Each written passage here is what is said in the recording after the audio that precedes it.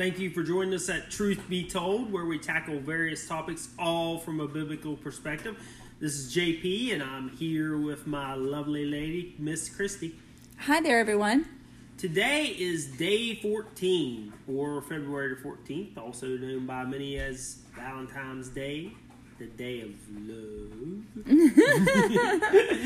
So, hey, today we're going to introduce Resolution 14 for us, and it's pretty straightforward and simple. Serve God. Sorry for our pup in the background. She got a little excited on a bone back there. She's on the trail of a bone. She's excited. So serve God. That's what we're looking at.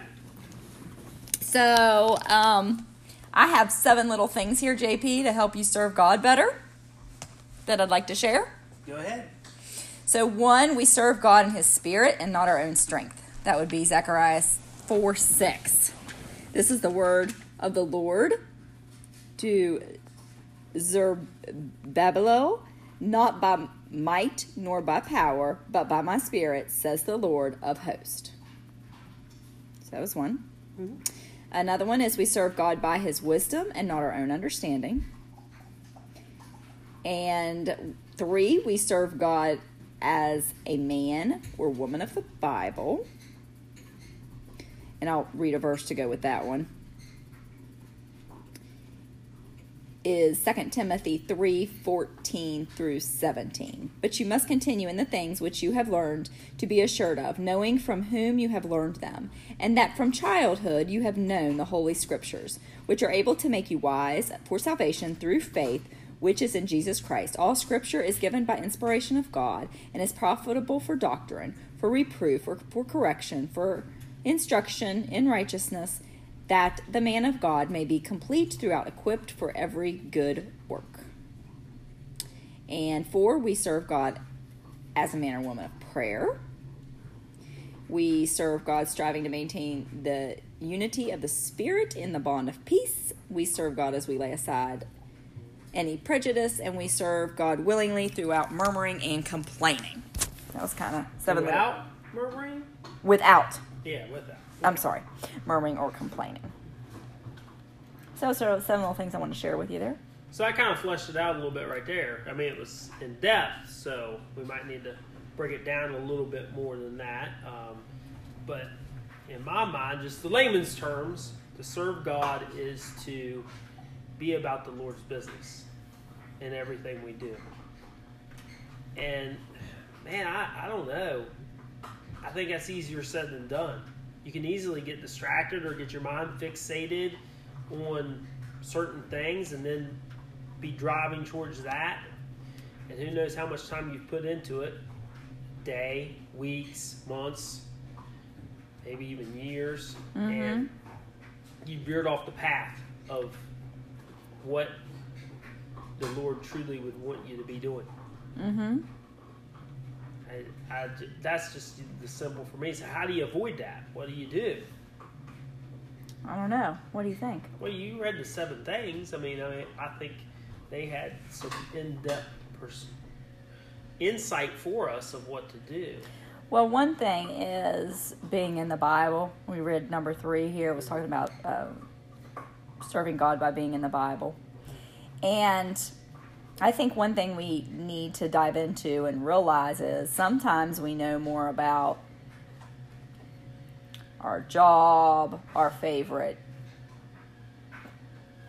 restaurant, what's happening on social media, than we do about the Bible. Very true. So we have to make sure that we're not only reading our Bible every day, but we're studying our Bible. And that's just a way to serve so that we will know when things come about in our lives, how to address them, what to do, how to share the gospel, how to be Christ-like. Yeah. So that would be one of the main points. Well, if you have something going on in your life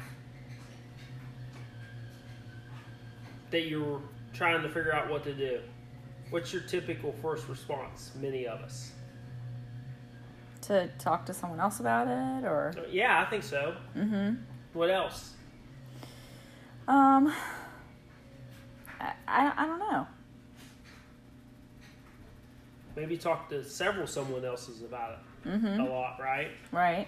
Usually starts with people that we know or trust, and Right. then it maybe even extends to someone that's a waiter at a restaurant, Right. I mean, sometimes it just depends on our personality and the moment at hand.